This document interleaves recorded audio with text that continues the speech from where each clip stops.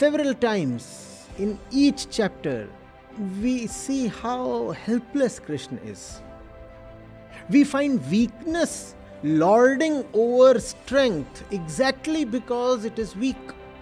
Srimad Bhagavad Gita is an epic struggle, and Krishna is the struggler. It all tugs at your heartstrings. It's actually a song, as much of melancholy as of wisdom. And that's the reason I love the Gita.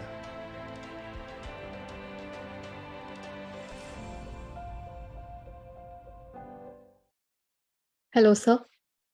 I observed that Arjun has been basically called by Krishna by multiple names, right? Parth, Bharat, and then Konte. That one clicked. So I was just curious that it is just an ornamental value, or is there any significance to it? I think that's a very beautiful thing that I have admired about the culture of naming and addressing people. Not just in Gita and Mahabharata, but in other books as well, other Indic books, which is that you do not address the person just by one name. It's an admission of multiple identities.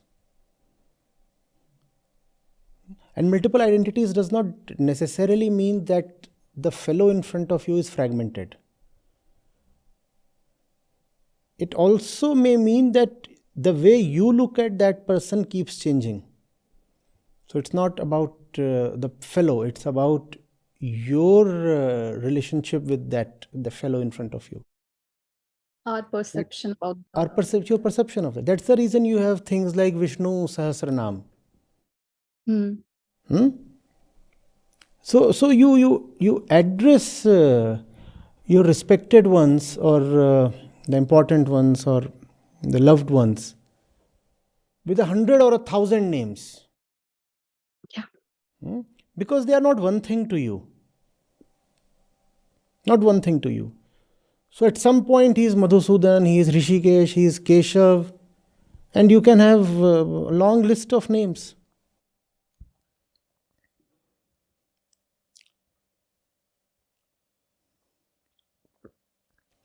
Even Arjuna has so many names. So coming from Pratha, he is Parth. Coming from Kunti, he is Konte. At some point, he is Gudakesh. So that merely means that the fellow in front of you is proximate enough, intimate enough to know your various aspects. Or he realizes that his relationship with you is multifaceted. And this is something that has intrigued me, fascinated me since a long time. I used to wonder, why should there be so many names of the one who cannot have any name? And then I got into the psychology of it, and I understood. I think I understood. So which is that it is just too restrictive to call someone by just one name. Restrictive and very egoistic. I have given you one name, or the world has given you one name, and I'll continue to imprison you within that one name. But the thing is, the fellow is much, much more than the name that you have given him. So at least address him through several names. That is what is happening over here. It's a beautiful thing. I think this is one of the things that we must preserve in our culture. And it is no more preserved. Instead, all the trash remains immortal. We should be able to recognize the various flowerings and bloomings of the truth, and acknowledge them and address them all by the different names that they deserve. On a lighter note, it must be quite boring to be addressed only by one name. So it is quite refreshing. Someone comes up with a unique name. Oh, nice one. This one. Fine. Good. Good. If you go into it, that's probably the reason why you are kind of, should I say, baptized when you move into a hostel. There's an entire ceremony, so I can say baptized. And you are given a new name that befits your personality and your relationship in that setting. Let's say your name is Satyanarayan, and you have just moved to a boys' hostel. No, this is quite a misfit. How can you be Satyanarayan in a boys' hostel? So they will give you a new name that is truer to your personality. Because Satyanarayan, that name was given to you when you were like 3 months old, and there is no Satya and no Narayan in your personality. Not at all. Nothing. So your hostel mates will realize that. They'll say, we will address you through something that more truly represents who you are. So they will give you a new name, let's say Guji or something.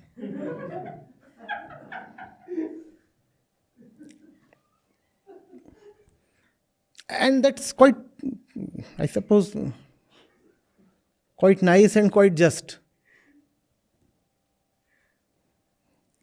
And also the names should keep evolving over time, just as personalities keep evolving over time.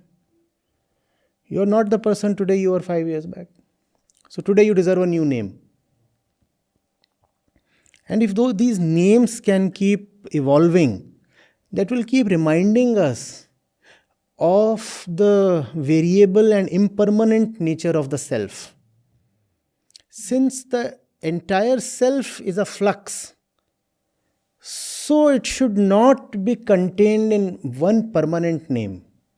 You are not the fellow today that you were in 2016. So tell me, how are you carrying the same name then?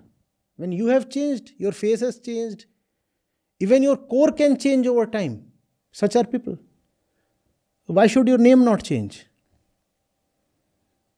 So it's a beautiful thing, and it would liven and lighten up our lives a bit if we adopt this practice. The names that we are given are actually quite easy. Maybe they are well intended, but they are also quite fake. And it doesn't matter what the intention is. If the intention is too distant from the truth, then intention won't help.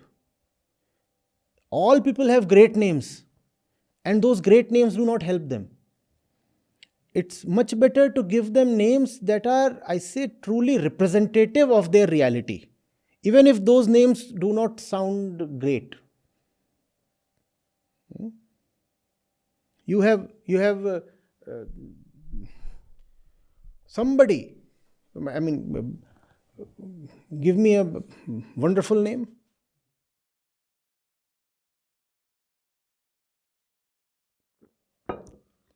Brahma Singh Shastri. Something related to, and he is in jail since 20 years. Because he was the head pickpocket. What's the point? Does the name Brahma suit his reality, his choices? It does not. He should have been given a more realistic name, Chotta. And that would have done him some degree of good, because it would have been reminded him, like a mirror, of how ugly his self is. You call a pickpocket as Brahma Singh. How is it fair or even useful? Is it?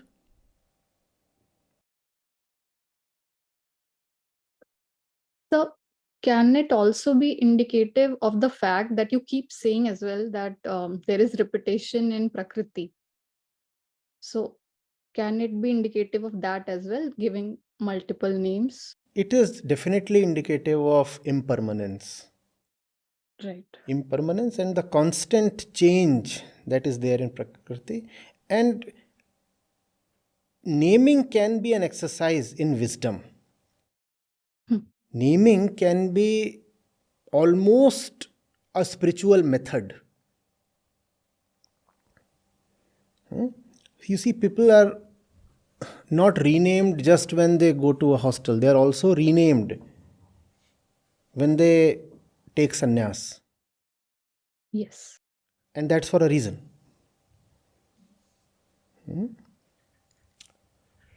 So that naming thing should keep happening. People should be wise enough and open enough and fun loving enough to give realistic names and also tolerate them. Because you cannot slap somebody with a nice name and get away unscathed. You give him a name and you will get a name. I think we must have the appetite for that. Yeah. Today I keep talking of Ram to all of you.